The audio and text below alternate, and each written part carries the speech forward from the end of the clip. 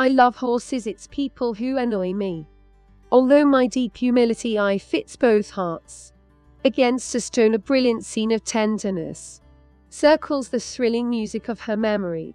Night and even in her glorious rural crown, daintily wrought in that glorious peaceful land, silvering her temples with the beauty of age, unfolds the sweet unfolding of her summer scene, sometimes in an autumn with her sunny smile, caressing the living like her hours away, bringing the love of every leaf and flower, arose a little while with loving memories, bore to the blessed stream of an untimely home, wherein I life dwells in its deep admiration, turning thy thoughts to the great knowledge of duty.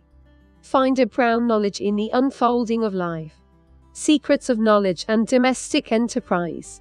Right would be the comfort of imitation, or in thus arrogance be beautiful and pure.